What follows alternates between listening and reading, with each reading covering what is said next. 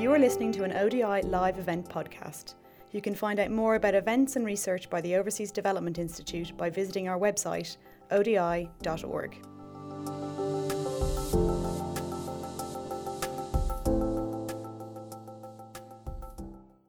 I'm delighted to be here today to host this event. Before we dive in, I want to just give you a few pointers. First of all, I'd like to welcome you all for coming, and I'd like to welcome our global audience online who are watching on live stream. If you have any questions as we go along, this is to the global audience, not you guys, please feel free to type them in the box below the live stream. And to our audience here, please feel free to tweet as we go along in this event using the hashtag Yemen Crisis. But if I can ask you kindly to put your phones on silent for now. Over the last couple of years, I have been traveling across Yemen to report for the BBC. When we first went into Yemen, when the conflict first started, we focused on the bombing campaign and the fighting on the ground. Following that, the humanitarian situation began to deteriorate, and we covered the starvation. And most recently, we've traveled across the country to follow the disease that is spreading in Yemen. Throughout our reporting, we have focused on the widespread violations of international humanitarian law. We've looked into the collapse of the essential services, the rising food prices, the crippling health system, and also the outbreak of cholera and diphtheria. And it's clear that Yemenis are fighting for daily survival amid a very devastating war.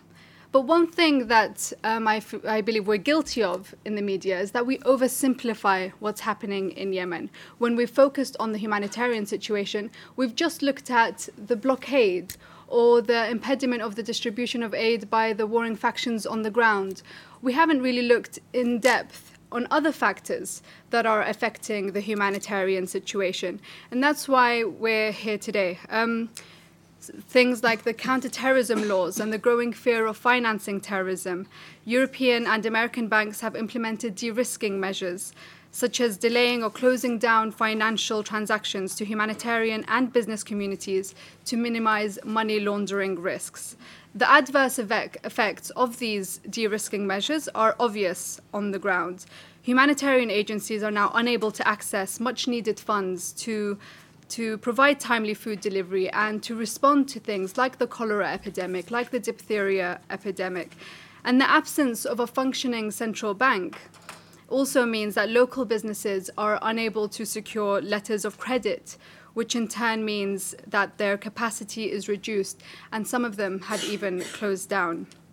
So I hope that's why we're all here today, to discuss the impact of the bank de-risking measures on local Yemenis, on humanitarian agencies, and on the private sector, and to ask how will Yemen tackle the process of economic recovery, and what can humanitarian organizations do to assist during this transition period. On your chairs, you'll find a copy of the Humanitarian Policy Group's new report, Counterterrorism, De-risking and the Humanitarian Response in Yemen, A Call for Action, by the brilliant Shireen El-Tarabulsi McCarthy. The report highlights the impact of counterterrorism laws on humanitarian response, and it also explores alternative routes for achieving a realistic economic reconstruction plan. So in a bit, I'll ask Shireen to share with us her key findings, but before I do, let me introduce our brilliant panel here today. To my right is Shireen El-Tarabulsi McCarthy. She has written the paper that you have on your seats, and she's also an expert on aid, conflict and security in the Middle East and North Africa and Europe. She is a research fellow at the Humanitarian Policy Group here at the Overseas Development Institute. To my far right is Imran Madden, the Director of Islamic Relief UK. Imran has more than 16 years' experience in the humanitarian sector. Imran has traveled extensively in the course of his career, facing some of the biggest dealing with some of the biggest humanitarian responses in Sudan, Bosnia, Kosovo, Philippines, Central African Republic, and Nepal. To my left is my friend Bara Shayban, who's a Yemeni activist and a Middle East and North Africa caseworker at Reprieve.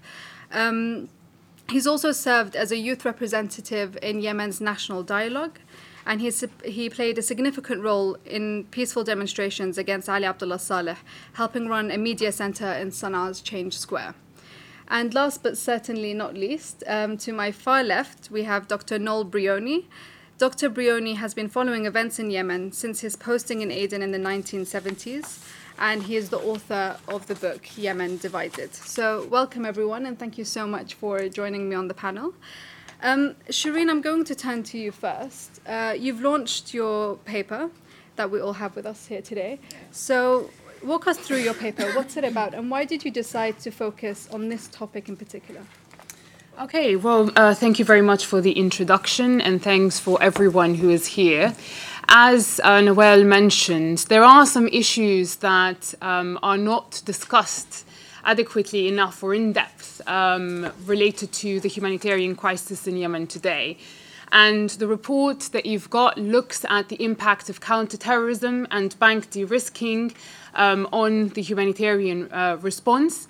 And by de-risking, what de-risking means is the withdrawal of correspondent banking relationships as a result of heightened compliance requirements for banks. What does that mean? It just basically means that transactions either get delayed or completely blocked to countries and people who are considered high risk. And risk is a very vague term when it comes to banks, because there is no real interpretation or understanding of what constitutes risk for the banking sector. But what we know is that it is related to expectations of anti-money laundering, as well as combating the financing of terrorism. The problem with bank de-risking is that it's not a case-by-case it does not target individuals or specific people necessarily, but that there is a suspicion that bank de-risking has resulted in a wholesale debanking of people belonging to certain countries or holding passports belonging to particular countries that are deemed, quote-unquote, high risk. And this is a problem because what you get from the bank, if you get de-risked or debanked, is basically a letter saying, we are not able to your bank account has been closed, and unfortunately it's because you do not adhere to the compliance requirements. Or it's just one sentence, literally, without an explanation as to why you've been debanked or why you've been de-risked. The other problem with bank de-risking is that there's really no legal recourse. So what do you do if you're de-risked as a bank, as a person or as an organization? There's really very little you can do, and there are very few successful cases in UK courts related to bank de-risking where individuals went and used the legal system in order to restore the bank accounts within particular banks within the UK. And the burden of proof is on the individual. So if you get de-risked, not only are you not told why you've been de-risked or debanked, but you are required to prove why you should not be de-risked or debanked, right? So it really is quite a complicated process. But even more challenging are the consequences of bank de-risking on humanitarian organizations in countries like Yemen.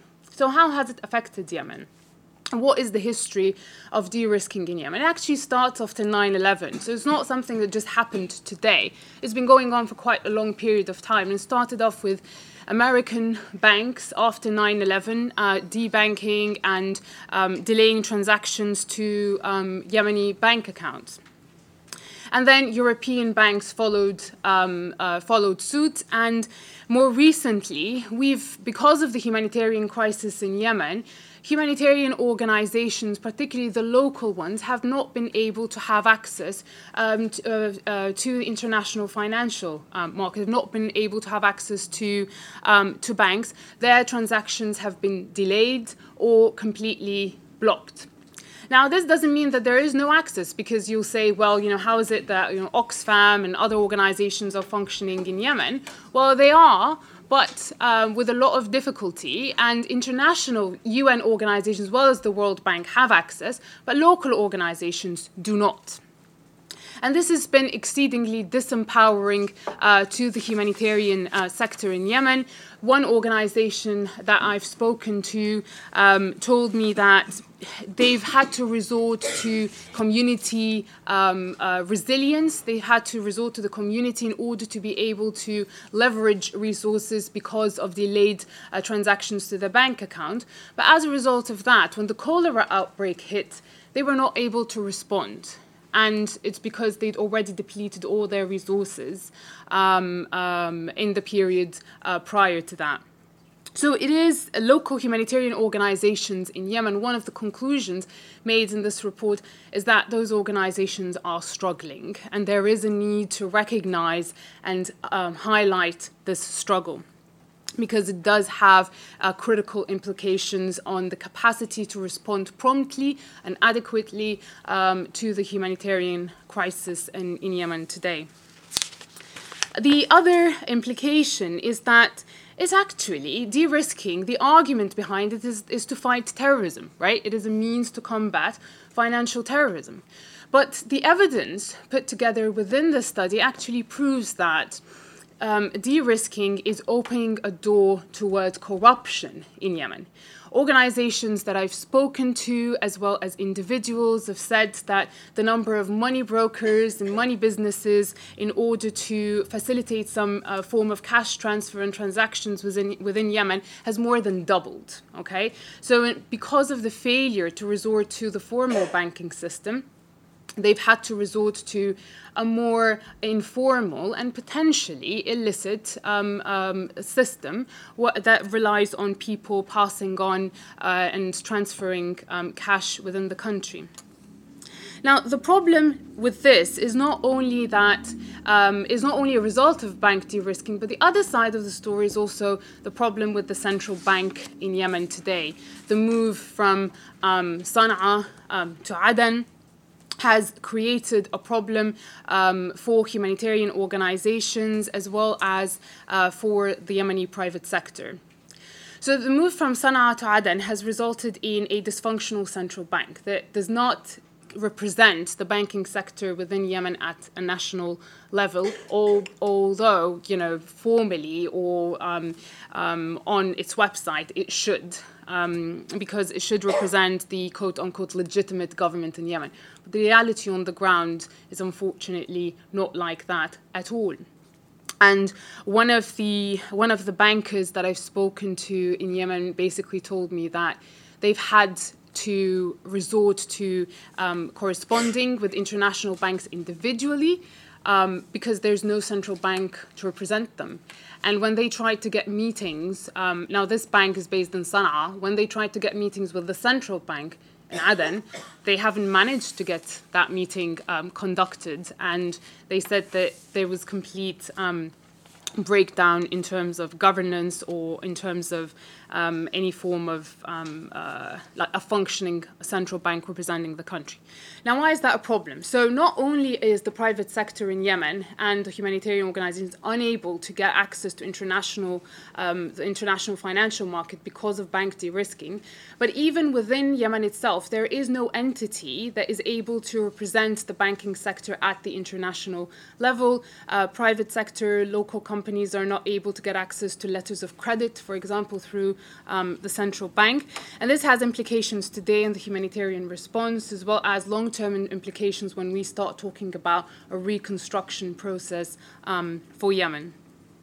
Finally, there's also a tension between what we talk about as counter-terrorism measures on the one hand and humanitarian principles on the other, because one of the core principles of the humanitarian sector is the principle of humanity and principle of neutrality, and to be able to have access to humanitarian response. But with the current situation resulting from bank de-risking, organizations, NGOs are left disempowered and not able to respond. Now, what can be done very quickly there's just no silver bullet. There's no easy way out of the situation today. But I think the first and most important point is the need to pay attention to existing evidence. And I think the report is one step in that direction, is the need to consolidate evidence that would reveal the implications of bank de-risking on the ground. When you talk to banks, their understanding of bank de-risking and those counterterrorism measures, they're sacred. We need to prevent terrorism. Okay, banking is not a right; it is a luxury. It is something that some people may have, but not everybody around the world should have access to. Right, but then, if there is evidence, and the Yemen case study is one of them, that actually bank de-risking is not resulting into counterterrorism. In fact, it is opening a door to corruption and potentially, maybe actually pushing young people towards other corrupt and more illicit, potentially terrorist organizations. So consolidating this evidence is critical, and this is a first step. There's no escape from a political solution to the situation in Yemen today. The key lies with Saudi Arabia. It lies with the international community to put more pressure on the Saudis to inject more resources into the central bank of Yemen, but also to lift the economic blockade on Hodeidah.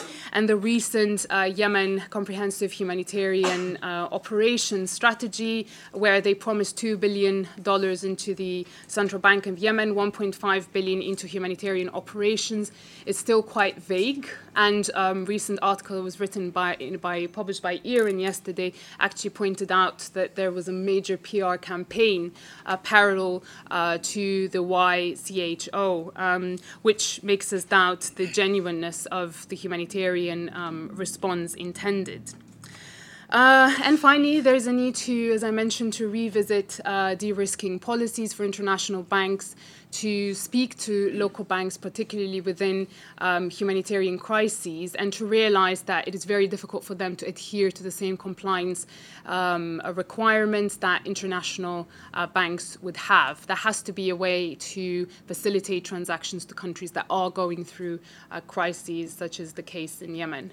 And I will end there, but hopefully it'll be questions where I'd be able to clarify some points I mentioned. Thank you. Thank you. So, Bara, I'm going to turn to you next. Shireen's explained to us, the impact de-risking is having on businesses and on the humanitarian side. Can you paint us a picture of how this affects the average Yemeni on the ground, or how it's affected you trying to transfer money back home to Yemen? Yes, absolutely. Thanks, Shireen, and thanks for everyone here. Not similar to what Shireen did, which she did in actually comprehensive research. The challenges I face, and I'm pretty sure a lot of Yemeni people face on a daily basis, comes from many different, I could say, obstacles that are facing once you try or attempt to transfer money into the country. Now, for many people who don't know the situation, many families inside Yemen highly depend on their family members or relatives who are working abroad and then sending money back to their relatives back home. There are also local charities, and this could be a local charity at a neighborhood level that highly depends sometimes on donors or people doing charity at a private sector, and highly depend on people sending money from abroad. It could be from Yemeni people living in the GCC, or Yemeni people where there are large communities like the US and the UK, and some of the communities in Europe.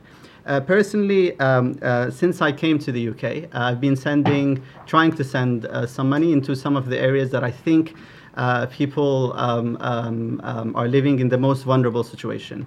The most obvious place is Taiz, central Yemen.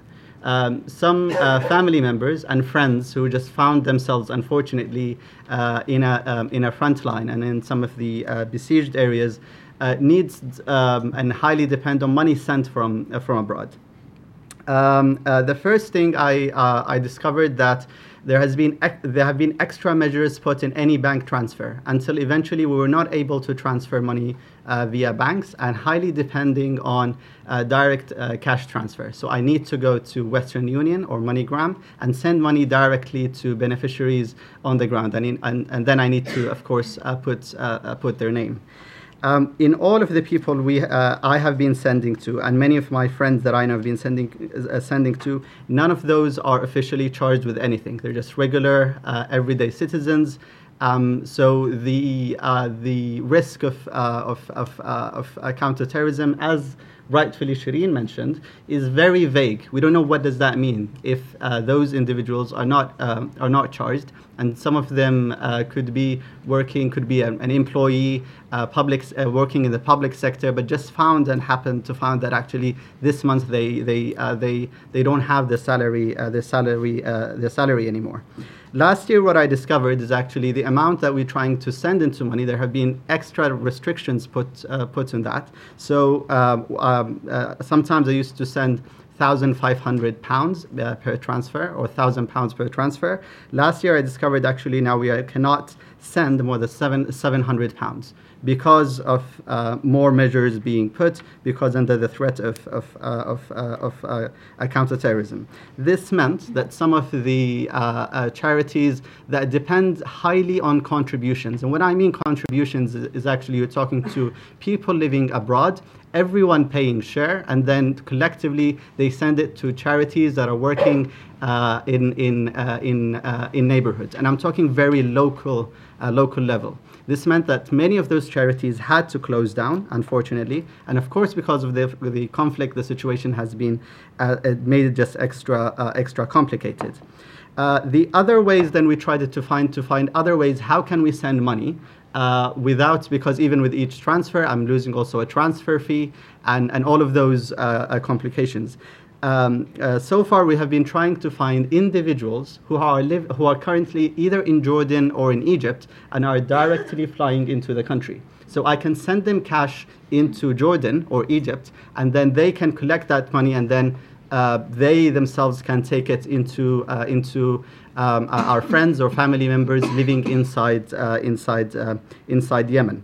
It also meant creating informal systems. So there are private money exchange shops that actually have other associates who are living abroad. So you have to deal with informal systems, creating informal systems that actually they're just using phone and say, your friends over here receive, let's say, £10,000, and then he can hand it over to your friend or family member who is living inside the country, and vice versa. In Yemen, people highly depend on social support, and this is whenever we put extra measures during conflict, I think it's definitely, no doubt, is going to affect the regular and everyday citizen living in the country. I think I'll leave it here for now. And then hopefully in the Q&A. Sorry to cut you short, but yeah, in the Q&A we'll go into more detail. I'm going to go to you, Imran. In Shireen's paper, she highlighted that local humanitarian organizations weren't able to respond promptly because of the delayed bank transfers. You're managing Islamic Relief, so a Muslim humanitarian organization with operations in Yemen. What are the challenges that Islamic Relief have faced and your partners in the same sector? Well, thank you very much for giving me the opportunity to talk about our work in Yemen. And of course, we have to remind ourselves that Yemen is the biggest humanitarian crisis of our time, and absolutely deserves further discussion for us to bring back to the table issues around the enormous challenges that the people of Yemen face, that local national NGOs face, and the international humanitarian system. Everybody's challenged in different ways. But fundamentally, we would underline that absolutely, from our experience, from the evidence, we can see that there has been significant impact of de-risking and anti-terrorism measures on the humanitarian system. But before I talk about our work in Yemen, I think I need to give a little bit more context to Islamic Relief. We have, for example, we've been our sort of strong strongest sort of USP, our kind of the mainstay of our programming has always been delivering much needed aid to very vulnerable people in conflict zones. But we would add that in terms of counter-terrorism and de-risking, we've experienced the process since 9/11. I think Shireen touched on it. It's not a new phenomenon. And in that time, since 9/11, so we're talking about sort of 17, 18 years ago, we have developed a humanitarian resilience to the effects of counter-terrorism and de-risking. In other words, we've had to develop a whole series of coping mechanisms to ensure that we can continue to commit ourselves to delivering aid to those very vulnerable people in conflict zones. So in other words, we find ourselves in a sort of constant crisis management mode. Our business model requires us to work in some of the most dangerous, risky places on the planet. And as such, we've had to develop systems in due diligence and financial controls to allow us to continue delivering aid to those very vulnerable people. But again, I'll get to Yemen very quickly. Just as an example, yes, we faced the direct impact of de-risking. We had a global major bank pull the plug on our account. They gave us the option to close the account, and we refused, but they then went ahead and closed it anyway. We can imagine that we were given no explanation as to why they decided to close the account. We imagine it's a matter of them drawing a red line somewhere in terms of marking out their risk portfolio, and we obviously fell on the wrong side of that line.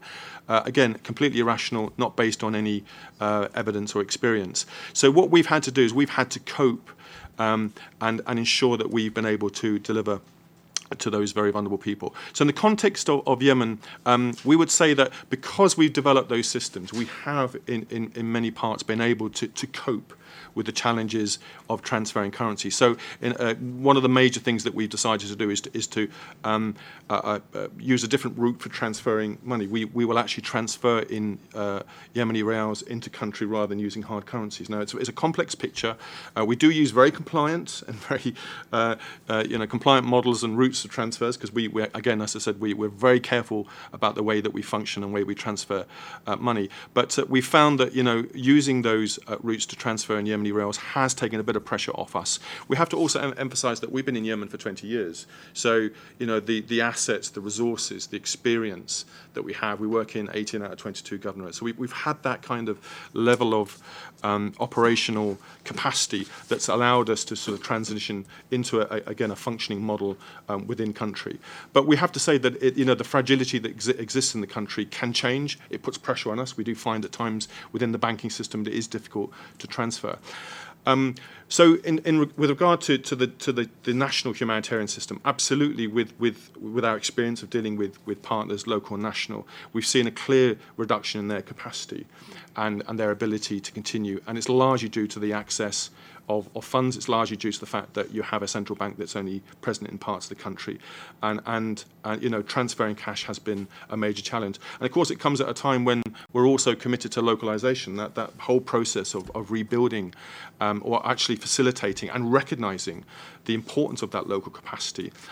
We've seen a sort of reversal of that process. But I would agree with some of the findings of the report. We have seen, in fact, very good examples of how local national NGOs have developed a resilience and a coping mechanism. So, for example, one of the things that we've noticed is there are banks that specialise in microfinance, that system, of course, is maybe more applicable for a different age, a different time, but it actually has been repurposed for the delivery of humanitarian aid. So those local microfinance branches are able to push humanitarian assistance to very local areas.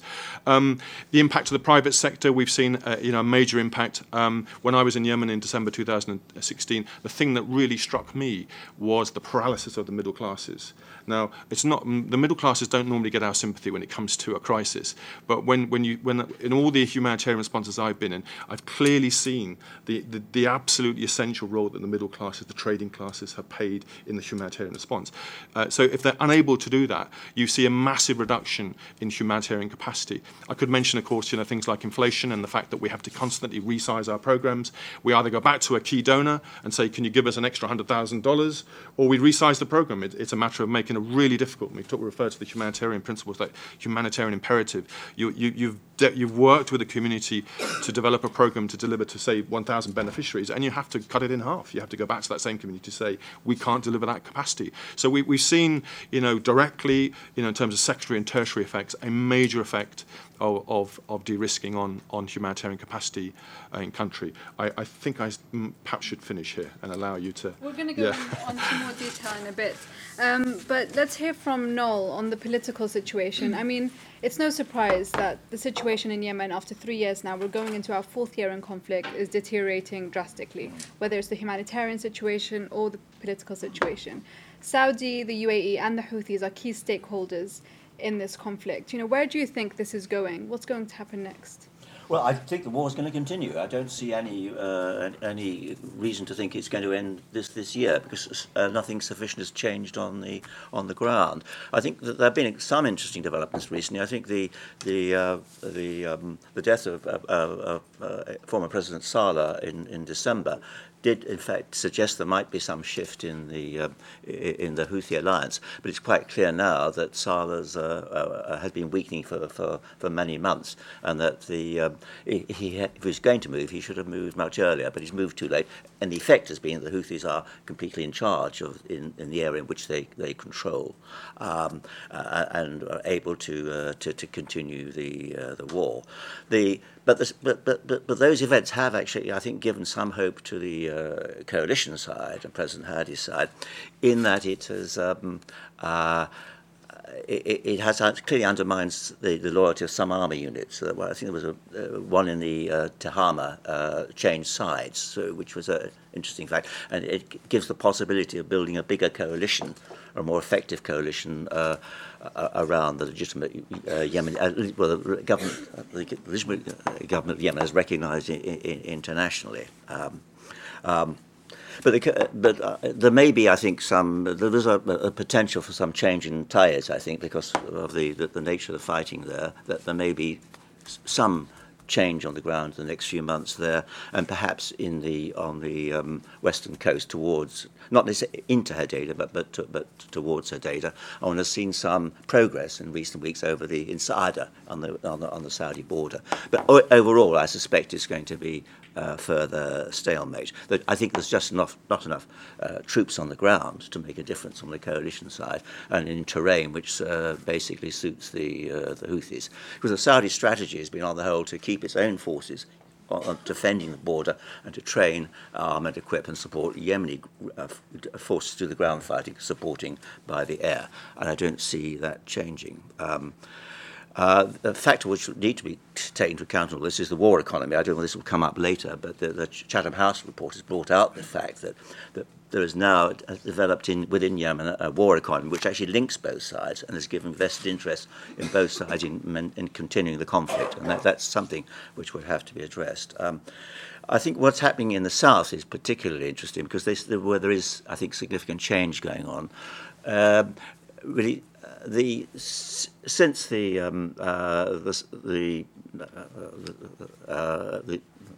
beginning of the war, what has been happening in the south is a fragmentation of law. There's been no government. The legitimate government of Yemen and its government have ministers, maybe in Aden, and ministers in Riyadh, but the ministries and all their records, etc., and personnel are in Sana'a. So the difficulty of actually trying to deliver government, deliver services, has led to, throughout the south, in different governments, different districts, different people taking charge of their own affairs.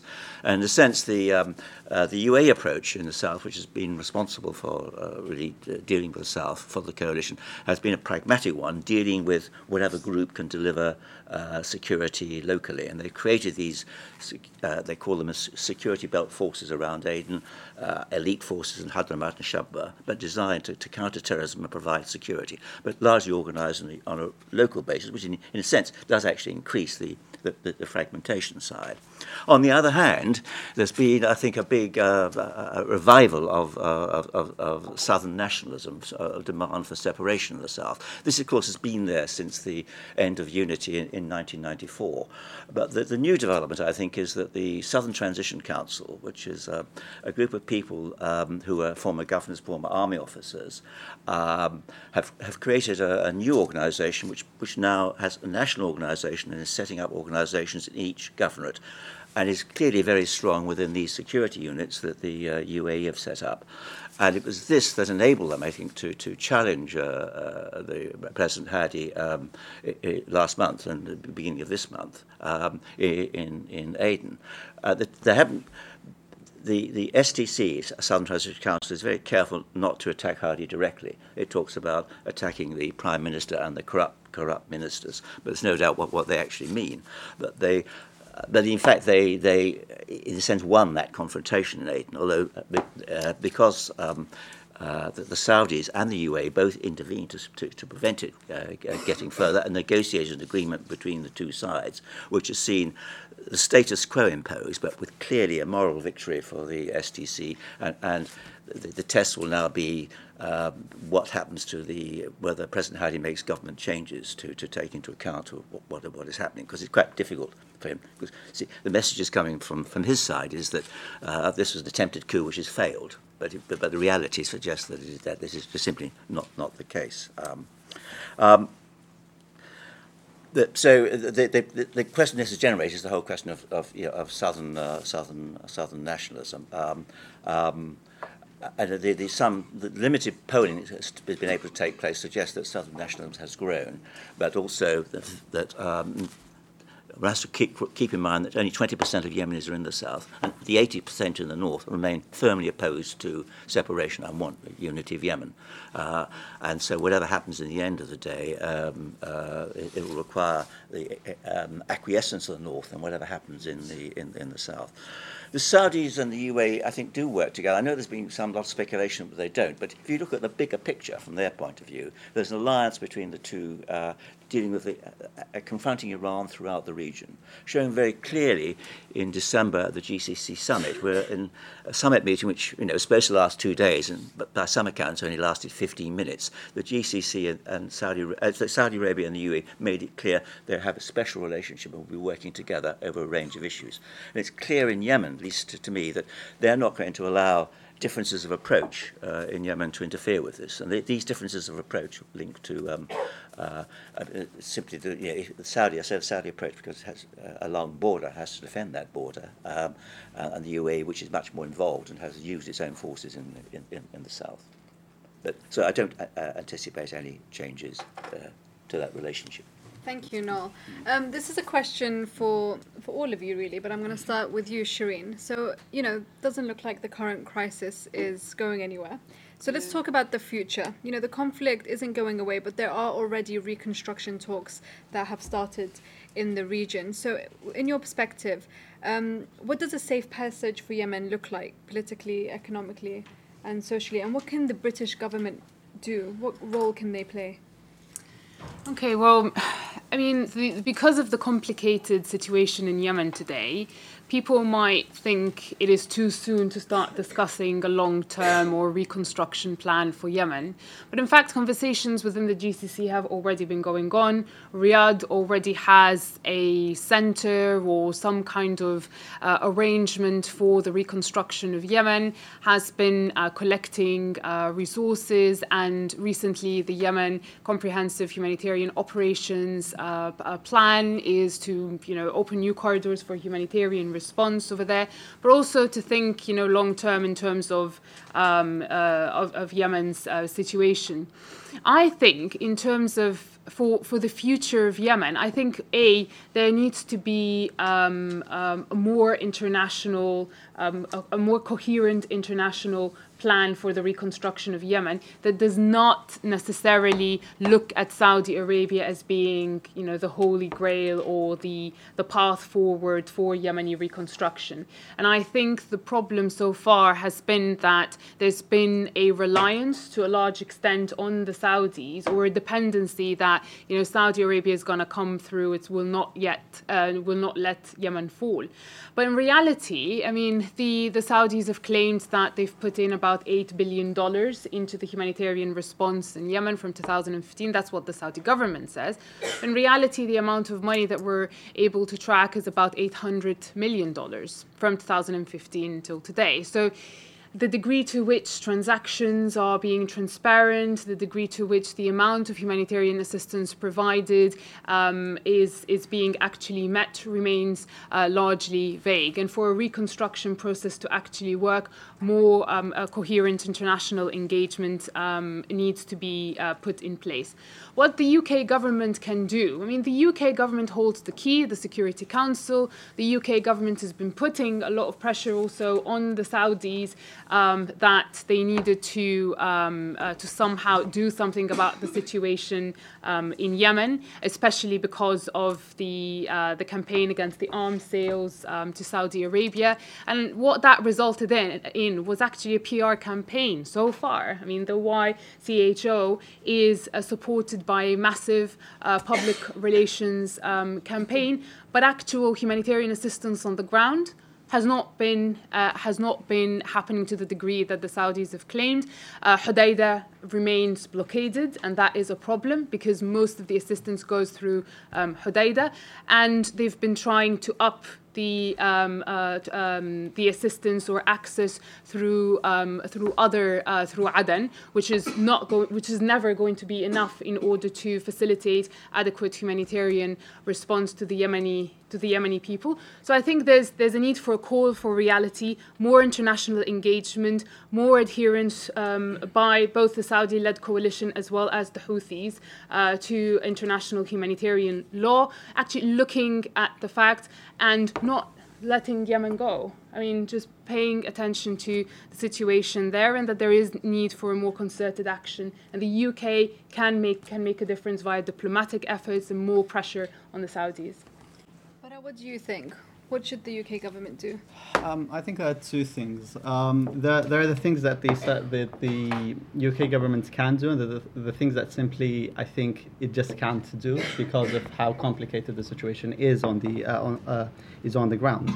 One of the things that I think the entire discussion that have been revolving around Yemen is simply very much highly focusing on the humanitarian crisis. How can we make more pressure on the conflicting sides? If we put more pressure, and actually it's affecting the humanitarian situation on the ground. I think this is this in part actually oversimplified the reality, which is a complicated situation on the ground. The other point is actually when we talk about how the future should look like. I think many of us are still stuck of how Yemen was formed and how we're trying to stick. How can we revive that structure? Actually, I think that structure does not exist anymore. And we have to wake up to the reality that actually the best solution right now is to start thinking local because, as Nawab rightfully mentioned, the power has been decentralized.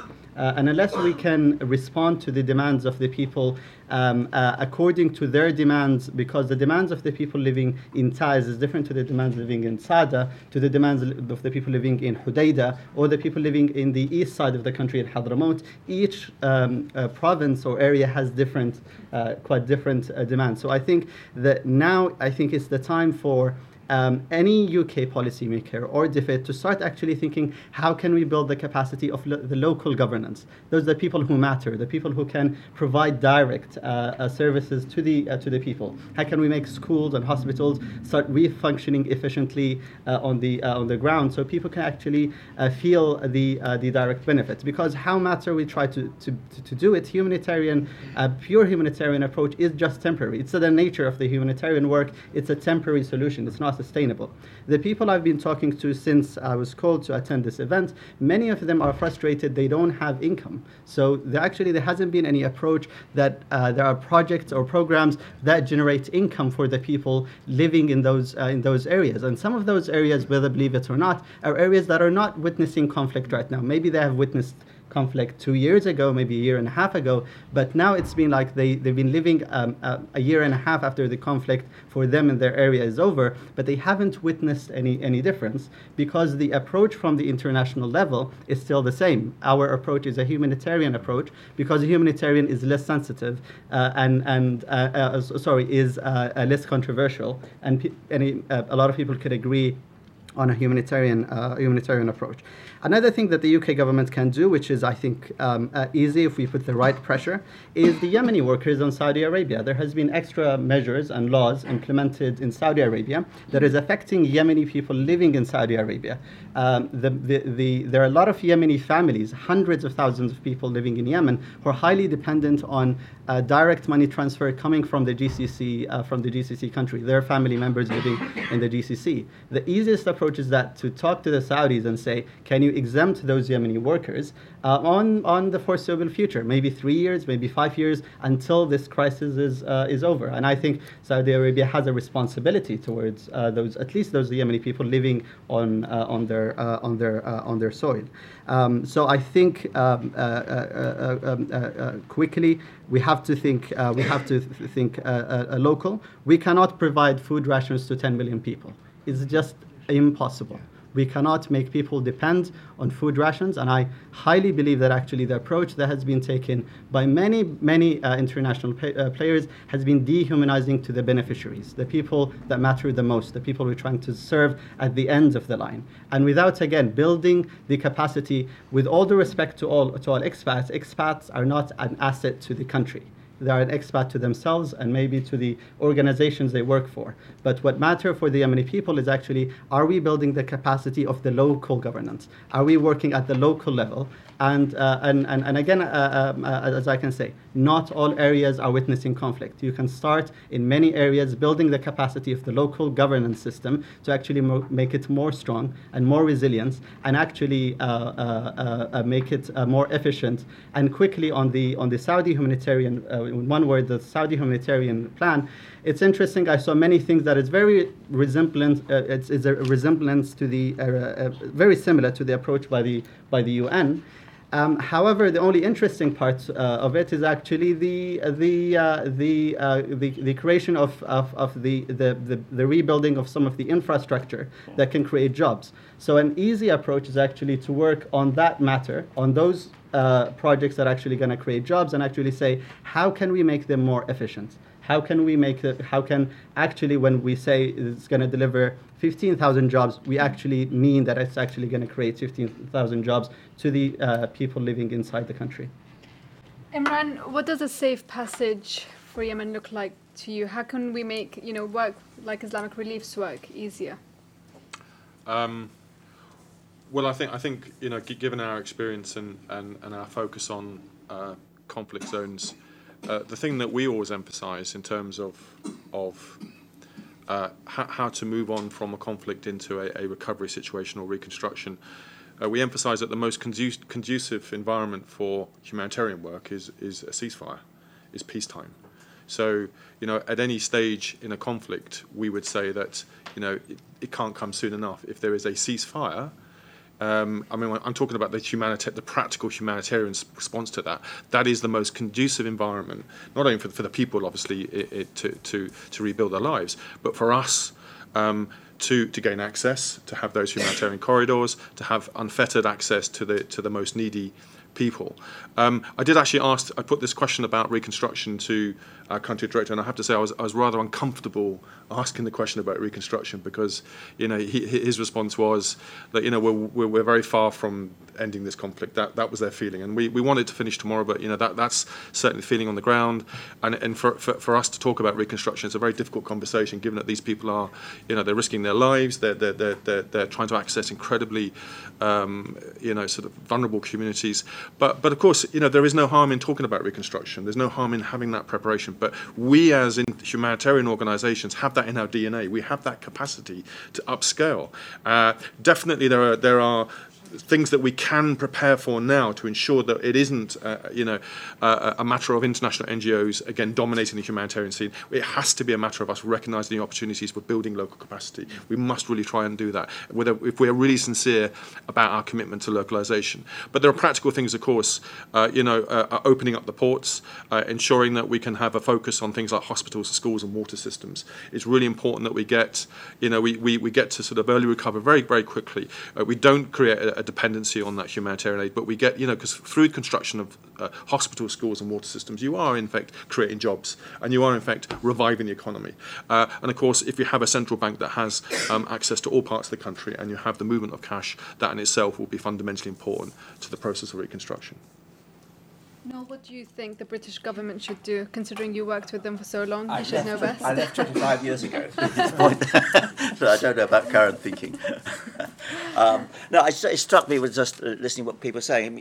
If you go back to 2010, the Friends of Yemen, which was created by Gordon Brown to actually initially to address counter-terrorists in Yemen, but it soon worked out you couldn't deal with counter-terrorism in Yemen without actually addressing the problems of Yemen, and it did move on to that phase. And there's plenty of studies, lots of studies made by UN, a UN and other organisations into the needs of what is required.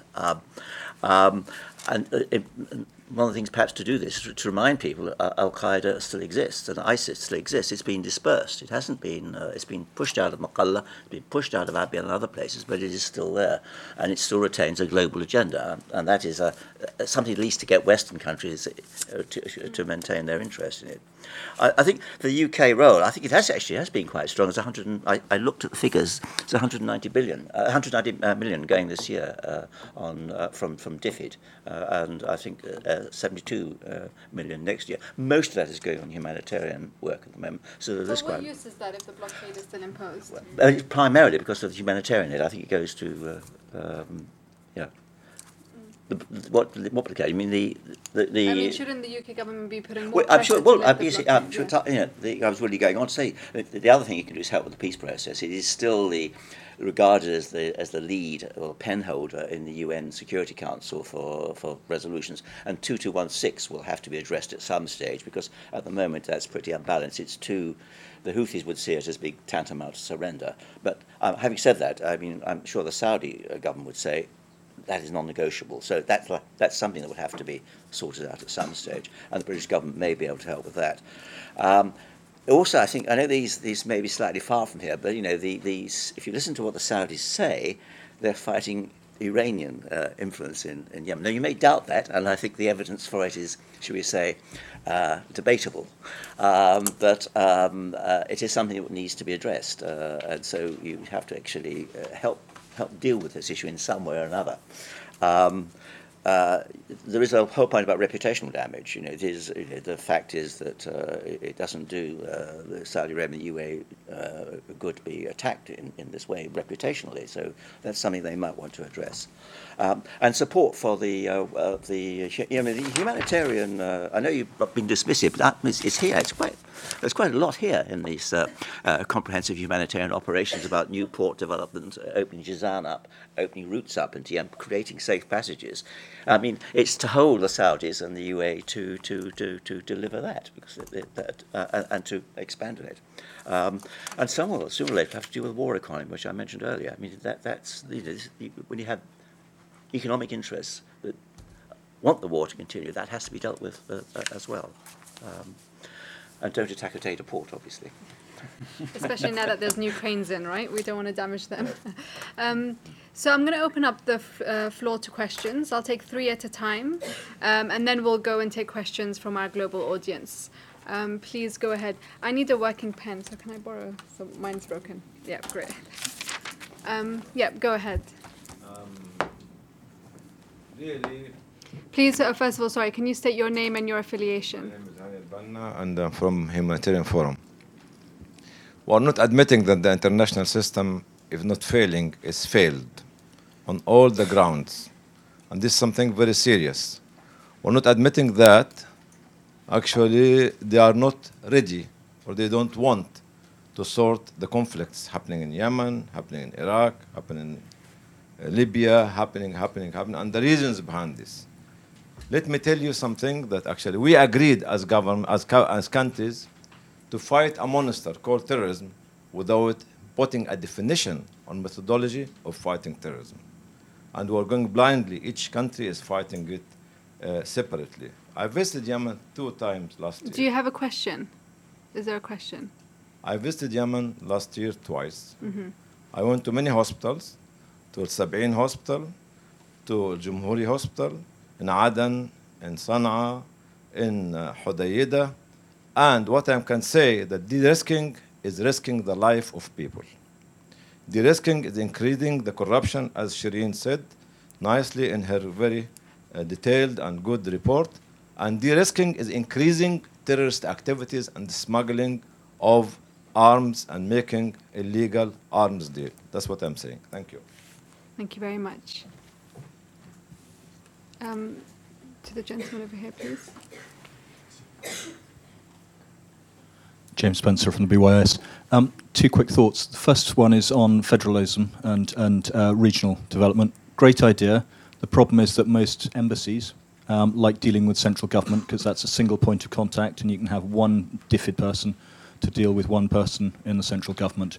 If you want to deal with 19, 20, 21 provinces, then you probably have to have at least 5 more staff, and that gets expensive so the odds of it happening, very sensible as it is, because it solves the problem, is fairly slim.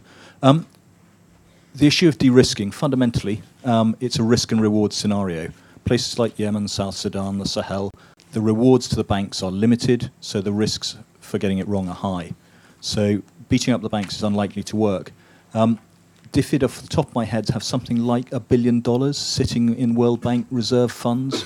Why, particularly as we leave the EU, doesn't the UK set up a development fund, development bank, which is absolutely transparent, auditable, and also demands transparency and auditability of its partners in country, and is therefore able to fire funds into places where Islamic relief, etc., need it, possibly take funding from individuals that can go to named individuals, and fundamentally put government money where the risk to the commercial sector is too much. One more question. Ian. Oh, hi. I'm Richard sorry. Hi, I'm Richard Stanforth from Oxfam. I want to just agree with so many of the comments that have been highlighted. Certainly as Oxfam, we cannot take over from the private sector. Oxfam and humanitarian agencies cannot feed 10 million or 26 million people. And it's critical that we look both at the humanitarian problems, which are very important, and the difficulties we're facing with issues like bank de-risking, but also, sorry to comment, but also with the problems that the private sector are facing, because it's the private sector that basically will save Yemen. And we've asked the UK government, we've brought Yemenis from local organisations to the UK, and ministers here have refused to give them funds. We want the funds to go to local organisations. We want livelihoods. People are asking for livelihoods. And my comment or question, really, the final one, is there's something called the task force that was set up by Mark Carney, the Financial Stability Task Force. And I heard about it about a year or so ago when we all started facing problems with this issue of sending funds into Yemen. And I just wondered if the panel knows any more about it and whether there's been any movement from central banks around the world to try and find a way around this. Okay, I'm going to start with you, Shireen. So why doesn't DFID set up something like a development bank that can take in all the contributions? And do you have any idea about that? It's an interesting idea. It is an interesting question. Why doesn't that happen? But I think it would still not resolve the problem. I don't think a bank is going to resolve the crisis in Yemen today. Ultimately, it will have to be through the empowerment of, as we mentioned, the local capacities, the private sector. And you know what? Yemenis don't want to live off handouts, right? They want livelihood opportunities, as you mentioned. They want dignified pathways towards livelihood and living a decent life. And I think that Well, this would be, it is an idea, but if it is already contributing towards the humanitarian assistance and towards development assistance in Yemen, it's never going to be enough without empowering local capacities, without facilitating financial access to the private sector and humanitarian organizations, without resolving some of the political problems that exist in Yemen today, without removing, I think, the trusteeship of particular countries over Yemen. Unless that happens and Yemenis are able to take control of their fate and be able to contribute positively towards their own economy, then a solution to the problem is never going to be long term. The other point that I want, because the question of local governance has been brought up several times by the panel as well in your question. And I want to say something about this. I think the nation-state system is the system that works around the world. There will have to be an exchange amongst governments. A federal system may work for Yemen, definitely, but you need to have a functioning government. You will need to have a functioning central bank. The way things work in Yemen today, you've got like 4 different central banks, each one of them commanding a particular territory. So using more investment into local capacity is important, but it is never going to replace a political solution and having a functioning, overarching government. So I just wanted to comment on that as well. Have you heard about the task force? I thought maybe Imran, you could answer this one. Well, I'm not a finance expert, but I'd like to sort of refer to the kind of question about DFID money if I can. Mm-hmm. I think we would all recognise that DFID has, in many of these humanitarian crises, has put significant amounts of money into responses. It has supported the humanitarian response. But what we're really saying is that, really when we look at this, the most significant humanitarian crisis of our day, we need to see more of a moral outrage, not just from the people of this country, but from the government. We need to see that expressed very clearly. We need to see the political action that matches those humanitarian commitments. It is the biggest humanitarian crisis. It's an appalling crisis, and we need to see that matched in political action and efforts to bring peace to the country. So I think there are opportunities, and we have. DFID has been great. It's been very innovative. When you look at the START network and the sorts of projects it's been funding, it's been quite innovative. It's been very committed, to the whole process of localization, ensuring that we're building the local capacity, because they've been funding programs within the START network to do that. But where they really held back is really a debate about how can we get DFID money into those local national humanitarian platforms without going through the subsidiarity process of giving it to Islamic Relief, giving it to somebody else, giving it to somebody else, to somebody else. We have opportunities to be innovative, to pilot programs to ensure that we can get our money from this country as directly to those local national platforms as we can, and there are clear models available for us to do that. And really, why not try with Yemen as an example of innovation and cutting through the rhetoric to say that we're absolutely committed to building that local national capacity by transferring cash from the UK to those local national platforms. And I think, we're talking about regionalisation. I think, okay, there are opportunities now to move away from that centralisation, through those local national platforms in the regions, in the provinces, and there are great opportunities for money to be transferred directly to those areas. I don't think it has to always go through the capital city. Can we take more questions? I don't think... Yeah, we haven't got any from our global audience yet. Saleh, please. Yeah,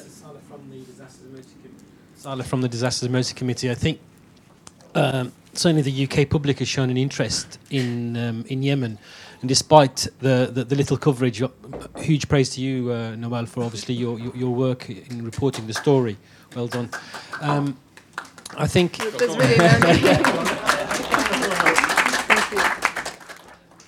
But moving on really from the humanitarian agenda and really going to the political side, isn't the continuous failed peace talks really been sort of continuing the war? And really now, shouldn't the international community recognise the realities on the ground? That Yemen is effectively now 3, maybe 4 different states, certainly 2 different governments, maybe even 3. And the recognition of the state of Yemen now by the international community and really negotiating with the local players is probably the start of the end of the war. By continuing to talk to the legitimate government and to the Houthis. There's been a binary place to the war. I think we're all, or certainly the international community, is complicit in maintaining that war. And that may be, sadly, part of that war economy that's going on with major powers around the world supplying, obviously, the Saudi coalition with arms.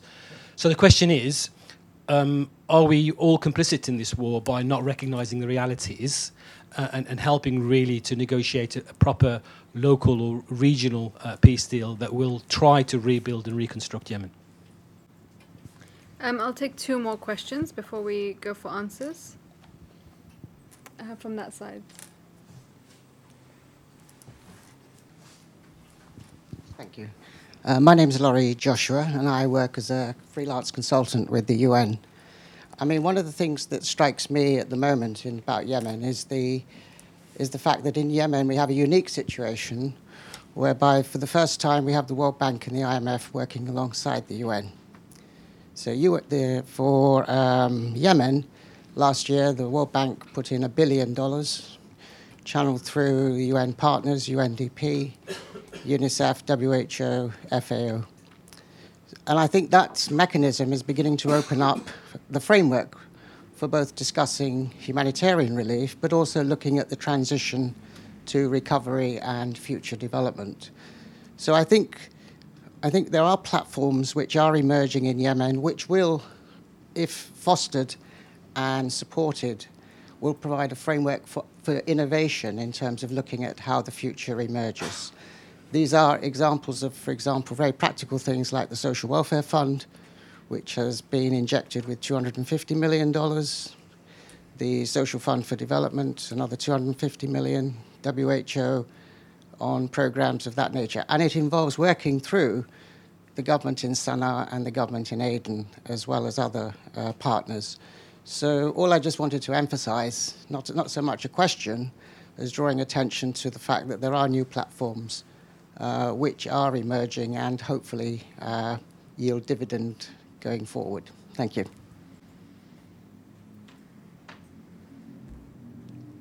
I don't know. Hi, my name is Duncan Hart from Crown Agents. Barry, you talked about the informal money remittance system. How important is that for Yemen? How is it going to face the same problems that with the de-risking of the formal system has faced? I know in Somalia, for example, the Hawala system was really important throughout the 2000s, but then it faced the same issues of clamping down on how it operates. Is that happening in Yemen? Is it something that may come around the corner if the system grows? Can you pass the microphone to the lady in front of you, please? Lizzie Hobbs from King's College. Just kind of in Afghanistan, there was quite a lot of observation that counter-terror legislation really inhibited humanitarian organisations from kind of engaging with non-states to gain access. And I just wondered whether this was a dynamic you'd seen in Yemen at all. Great. Okay, let's start with, are we all complicit in this war? Who shall we know? Would you like to answer that? Well, just back to the peace process side of that. I mean, there is now a new envoy is being appointed this week, I think. It might even be British. One of the lead candidates is British. And I think clearly, people feel that there is time for a fresh look at how one goes about peace. And I'm sure this will happen whoever gets appointed as envoy. But at the same time, we have to deal with the realities of who fighting each other. I mean, essentially, at the end, it's the Houthis, so to speak, against the coalition. And the peace deal has to be done between these two.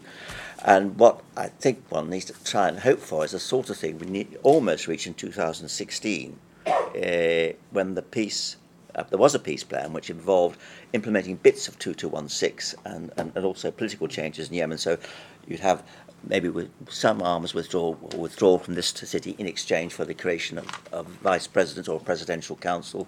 The next step would be further moves, and then finally we would see President Hadi resign, and there would be a coalition government formed.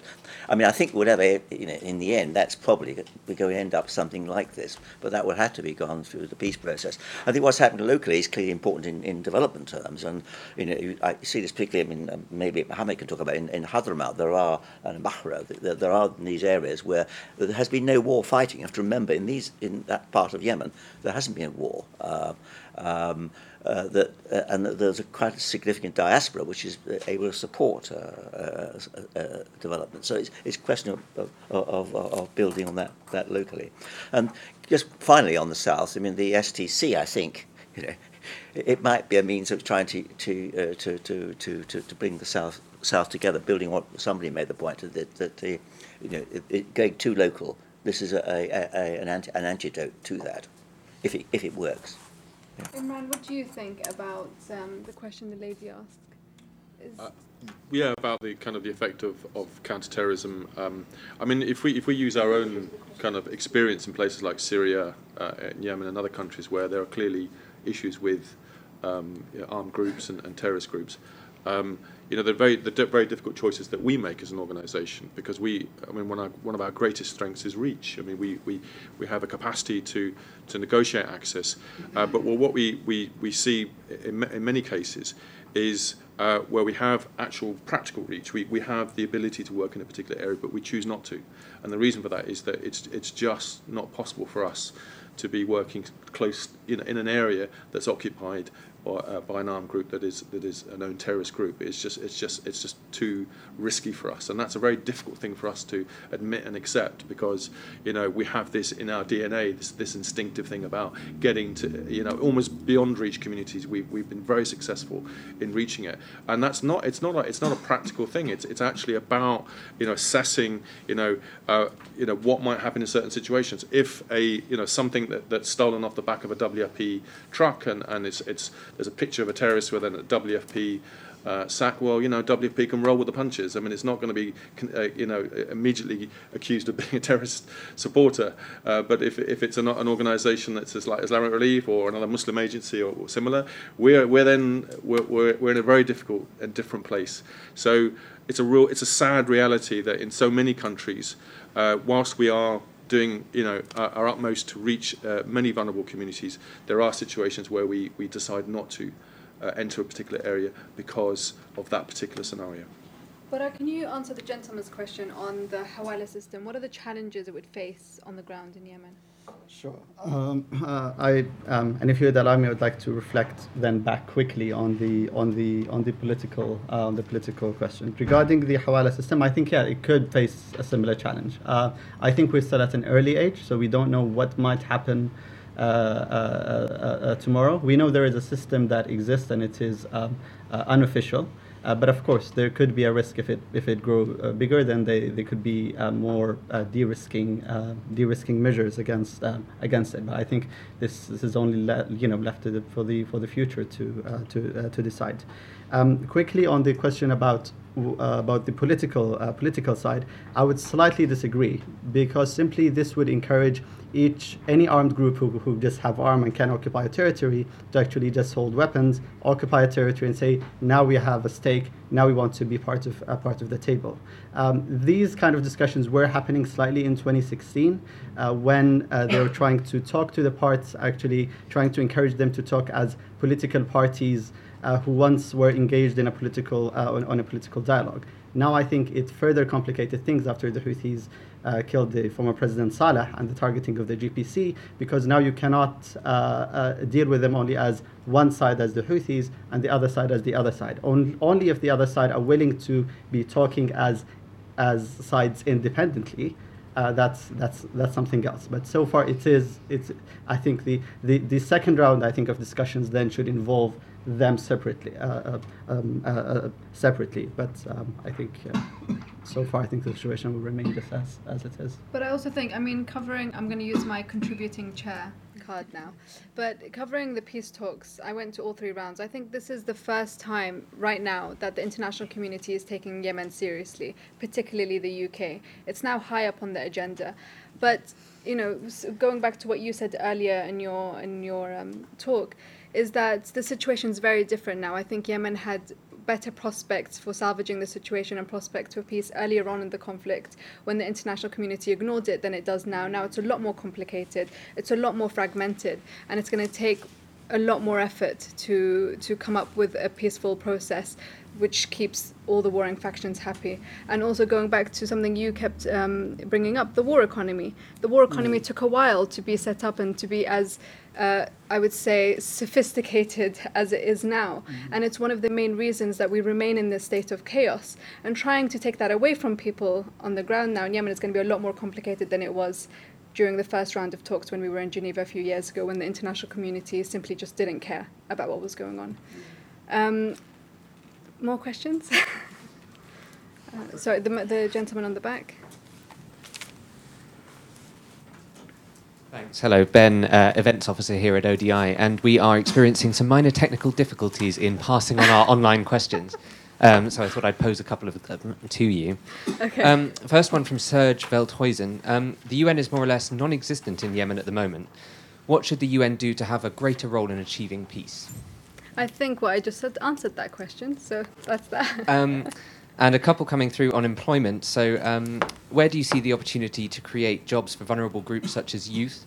And a question in particular for Barar. From your perspective, what are the current livelihood opportunities within the region? Thank you. One more question from here, please. This lady over here. Thank you. I'm Molly Anders from DevEx. I wanted to ask specifically, I guess, what kind of advice you're giving to local partners in preparing for this, not just obviously preparing for it, but trying to see it through. I know it is hard to talk about reconstruction.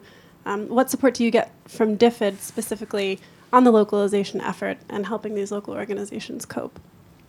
So should we start with employment? So how to create more jobs? Shireen?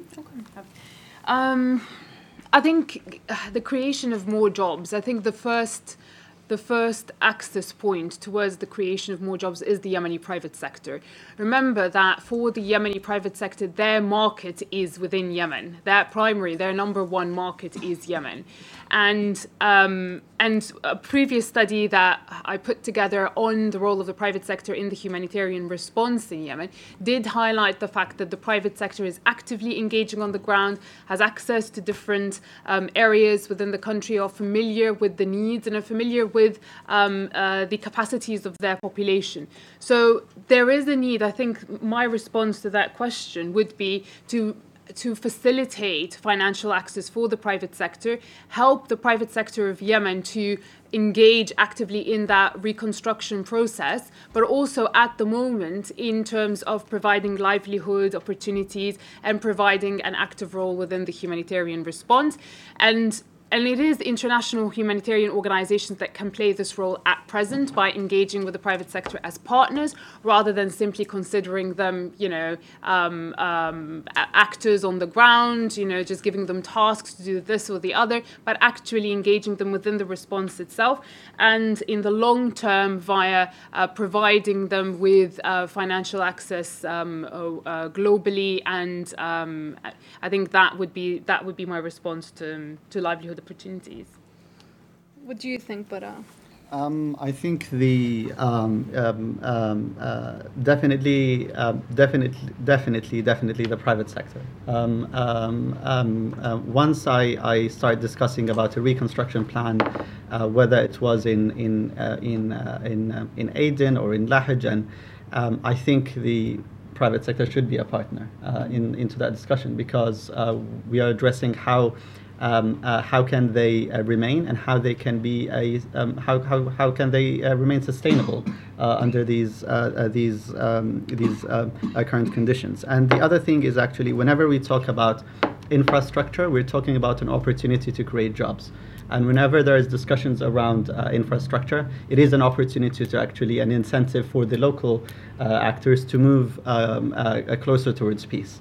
So I think these are I would say like very clear, I think, opportunities we can address.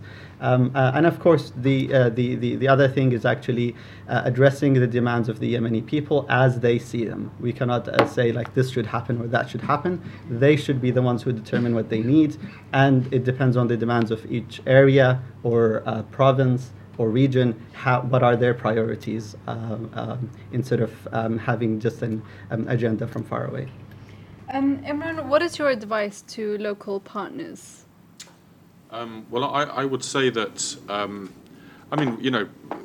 be confident in your knowledge and your capacity. I mean, we know that they are often the frontline humanitarians. They receive something like 4% of direct humanitarian aid, and yet they deliver 70% of it. So we know that they are always at the front line delivering, often in very difficult situations. So recognise that you've got that expertise. Capacity is an issue. There are definite challenges within capacity, issues around, humanitarian standards, finance processes, that sort of thing. So, get to know your international NGOs and get to know where the capacity is, and get the training for your staff to ensure that you are, ready to receive that level of support. But also when it comes to, a recovery situation, and when we have the cluster system established, and we've seen this so many times, the UN will invite the international NGOs to a cluster meeting, and they all attend, and there's not a single national NGO around the table. And we had situations in the Philippines where we were working with a local NGO, and we felt so embarrassed by the lack of national NGOs around the table. And when we invited this national NGO, we thought that they would come rather intimidated by the UN system, and almost the moment that the UN OCHA guy turned his microphone on, the guy started haranguing him, saying, how dare you not invite national NGOs? What is wrong with you guys? And I think that's it. No, you have that influence. It's your right to be there in those meetings. Turn up. If you're not invited, just turn up and sit there and talk about what you have to say, because you will be definitely overlooked by the UN system. Unfortunately, it's still not working. I think we've got time for one more round of questions. So, is there any questions that would please go ahead?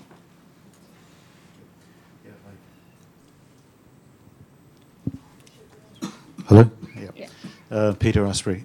Just two questions. One brief one is just about traditionally the share of how much of money movements inside Yemen was in the informal sector and how much in the banking sector before stuff kicked off.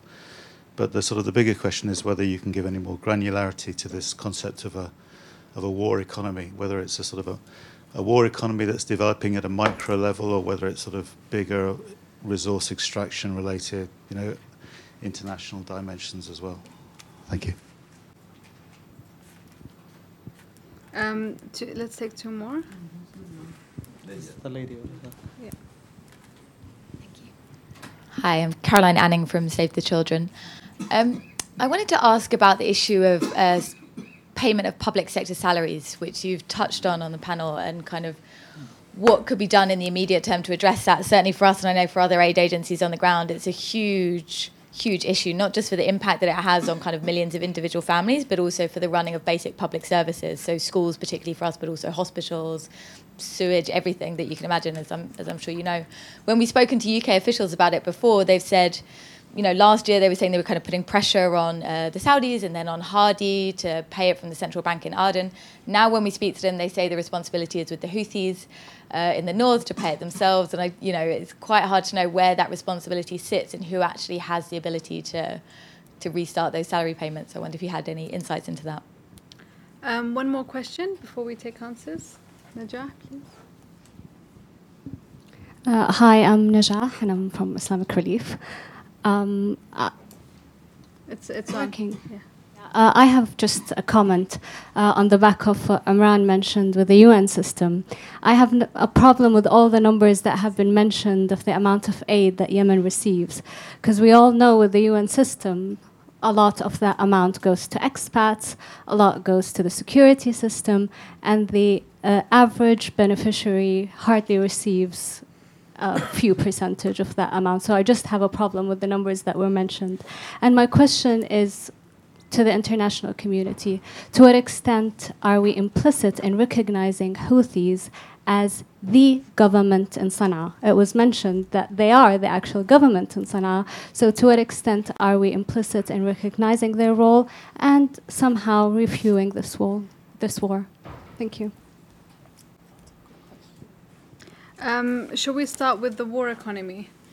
Who wants to answer that one? I can only refer you to, there's an excellent Chatham House report called Yemen, the Chaos State, which actually sets out to describe it.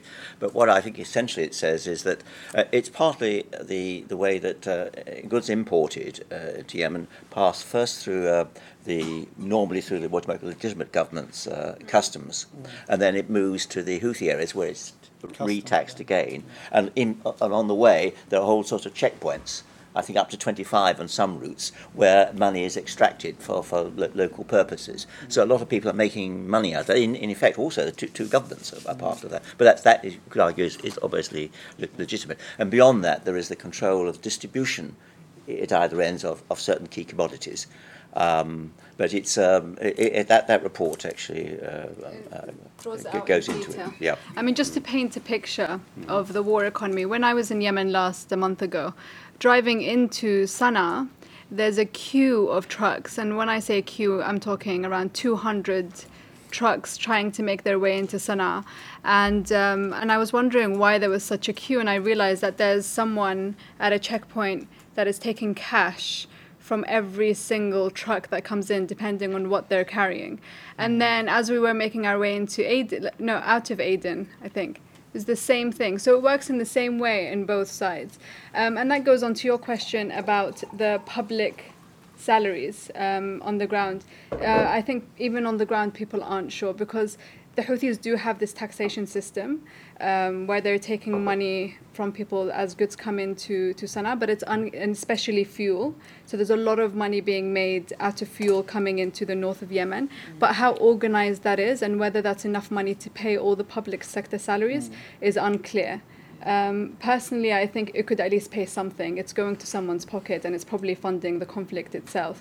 But it isn't clear, and that's why they keep passing the buck. So before Ali Abdullah Saleh died, the Houthis blamed it on Saleh, and Saleh blamed it on the Houthis. And now the Houthis have the finger pointed at them.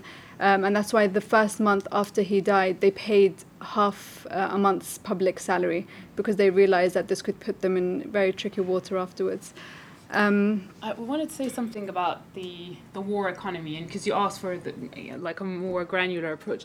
I think the establishment and the creation of this class of money brokers is going to feed into that war economy. So what we're witnessing is not only a war economy that is stagnant, it's actually getting more complicated and including new actors and a whole new class of money brokers, not only because of the failure of the central bank in Yemen, but also because, as I mentioned, because of the counter-terrorism measures.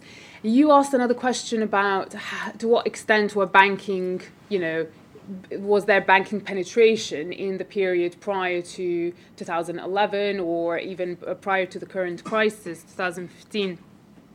There are no statistical figures that are readily available there. But from the conversations that I've had with bankers in Yemen from different levels, both working for government as well as private banks, there was a banking sector that was very vibrant and that was working very closely with international banks towards very heightened compliance mechanisms, and there were constantly meetings taking place both regionally as well as internationally, and all of that was taken to a whole new level, especially after 9/11, when they had to professionalize even further. So there was a functioning banking system in Yemen. What you want to avoid is a Somalia scenario, which you referred to, because with the situation in Somalia today is that you cannot survive really without the money transfer companies that exist, right? And it is the money transfer companies that are actually getting de-risked at the moment, and that is the problem with de-risking in Somalia. But you have a situation in Somalia where the central bank in Somalia does not have any oversight over the money transfer businesses. Now, you don't want to have a similar scenario in Yemen, where there was a banking sector, but now the banking sector is getting extremely weakened. You have an illicit and more informal sector that is emerging, that is slowly becoming part of that war economy that we were talking about. And the central bank in Yemen, once it gets more functional, God knows when that's going to happen, because it is primarily a political decision. When that happens, it might not be able to have the adequate oversight over all of those transfer companies, because they come with benefits. Okay, but they also come with the potential corruption. Any of the receipts that you get through any of those money transfer companies cannot be verified. For example, there are no systems of checks and balances. They're mostly about people connecting to one another. So yeah, I wanted to just comment on those points. Noel, can you answer Najah's question on, are we implicit in calling, when we keep referring to the Houthis as the government of the north, are we not giving them some sort of credibility? Well, I think again, certainly in my days in the Foreign Office, one recognised in terms of countries who's actually in control, and clearly in that terms, the Houthis are in control of that area, are in that sense, the authority. But it's just all the UN resolutions don't recognise this, and they did come to power by seizing power from Hadi in Sana'a in September 2014, forcing him into a particular agreement which they themselves didn't honour, and then leading to attacks on him in January. December and January, around the start of the war. So in that sense, they're clearly not legitimate, but in terms of the realities of dealing with the situation, clearly a peace deal will have to be done with the Houthis eventually. Thank you. Yeah. So thank you so much for this brilliant discussion. But before we end, I'm just going to give you all a minute to reflect on everything we've spoken about. Shireen, would you like to go first? I have a few points just to wrap up. I think the first point is that there is an urgent need, and as that report mentions, a call for action to look at the implications and the impact that bank de-risking and counter-terrorism has had on a humanitarian crisis in Yemen, and that the fact that we've consolidated evidence to prove that it's opening a door, a pathway towards corruption, feeding into a war economy, must urge us to rethink the adequacy and the utility of counterterrorism measures. I think the path forward for Yemen needs to include a concerted international effort, calling for IHL abiding by international humanitarian law, to both the Saudi-led coalition as well as the Houthis, looking at the facts and understanding that humanitarian assistance that is given to Yemen today is never going to be enough unless there are long-term solutions that look towards a reconstruction of Yemen and more dignified livelihood opportunities for the people. And finally, that people who hold the key to the rebuilding of Yemen are the Yemeni people themselves. The World Bank and the IMF may work in Yemen today, but they're not going to be able to hold the key towards Yemen's future. The only way forward is to empower the local humanitarian sector, the local private sector. Those are the people who are going to save Yemen and the humanitarian crisis we're witnessing today. And the UK government, as well as the international community, has the obligation, as well as the moral obligation, in order to stand up for Yemen and support the Yemeni people rather than political agendas. Thank you. But what are your reflections? I think, in addition to what Shireen mentioned, is simply we need to address the demands of the people in the different regions as they are. I don't think there is a fixed or fit model that just fits everywhere. Sometimes we need to address the realities and how the situation is sometimes is complicated. It doesn't help just to oversimplify the problem. And I think also in addition to that, think about where there is opportunities and where we can work. There are many things that we find hard, and sometimes it's people are frustrated because there is a lack of political will from all sides to reach a solution. But at the same time, whenever there is an opportunity and chances, we need to work on that. And at the moment, there are at least a huge will at the local level that they want to empower themselves. They want to improve their livelihoods. They want to have a more sustainable solution for their daily living. So I think addressing that is important whenever we talk in forums or discussions around Yemen. And finally, is whenever there is opportunities and avenues to advocate, we need also to do that. One of the clear avenues we have today is that the Yemeni workers who are living in Saudi Arabia, many of them are risking of losing their jobs because of the extra measures put in by the Saudi new laws. If we can put enough pressure on that front, we are actually contributing to the many thousands of people living inside Yemen. Imran, what are your reflections? I mean, ultimately, we really had a major focus on the de-risking process and the effect it's had on the humanitarian system. And I think, it's really an appeal to governments, to banks. I mean, it really starts with the governments, because the banks are really responding to what the governments really expect of them. To look at this issue and to realise that so many NGOs, I mean, Islamic Relief and others, are spending so much time and resources to ensure that they are, compliant, that their due diligence is effective. And if we could convert that sort of, those resources into humanitarian action, that in itself would make a major difference. I mean, I think Shireen actually covered so many of my points, but because she really nailed it in terms of covering it. But I would also say that, that there will be an end to the war at some stage. And at that stage, I appeal to, to the NGOs that are actually in country at the moment, and to the UN system, and to governments that are funding, that future humanitarian response, to put, that local and national humanitarian capacity at the heart of the response. Yes, one brief thing on this is not strictly my concern, but I was slightly surprised in the answers earlier. We didn't talk about agriculture and the rural areas where over 50% of people are employed. If we're going to look for jobs, it's got to be through restoring agriculture and addressing the experts now say about the water situation in relation to agriculture, going back to rain-fed agriculture, more intensive agriculture, less investment in the irrigated agriculture, which is draining the water. Bearing in mind, that Taiz is already threatened with no water, and Salah may well be in the next 20 years. But on the actual issue is I think that I hope that the new change in the UN peace envoy will give a renewed chance to go forward with peace, and that's what I've got to see. Because the fact that both sides need to realise this war is unwinnable by either of them in the end.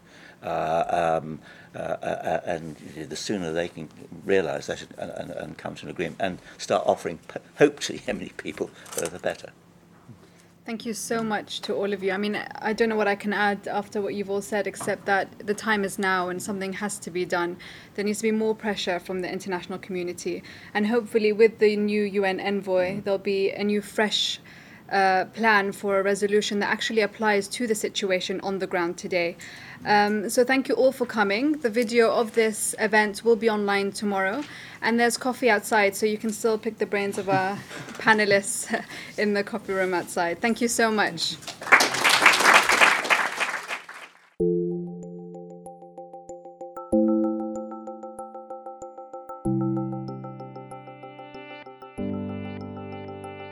Thank you for listening. For more ODI live event podcasts, find us on SoundCloud or subscribe to the Overseas Development Institute podcasts via iTunes.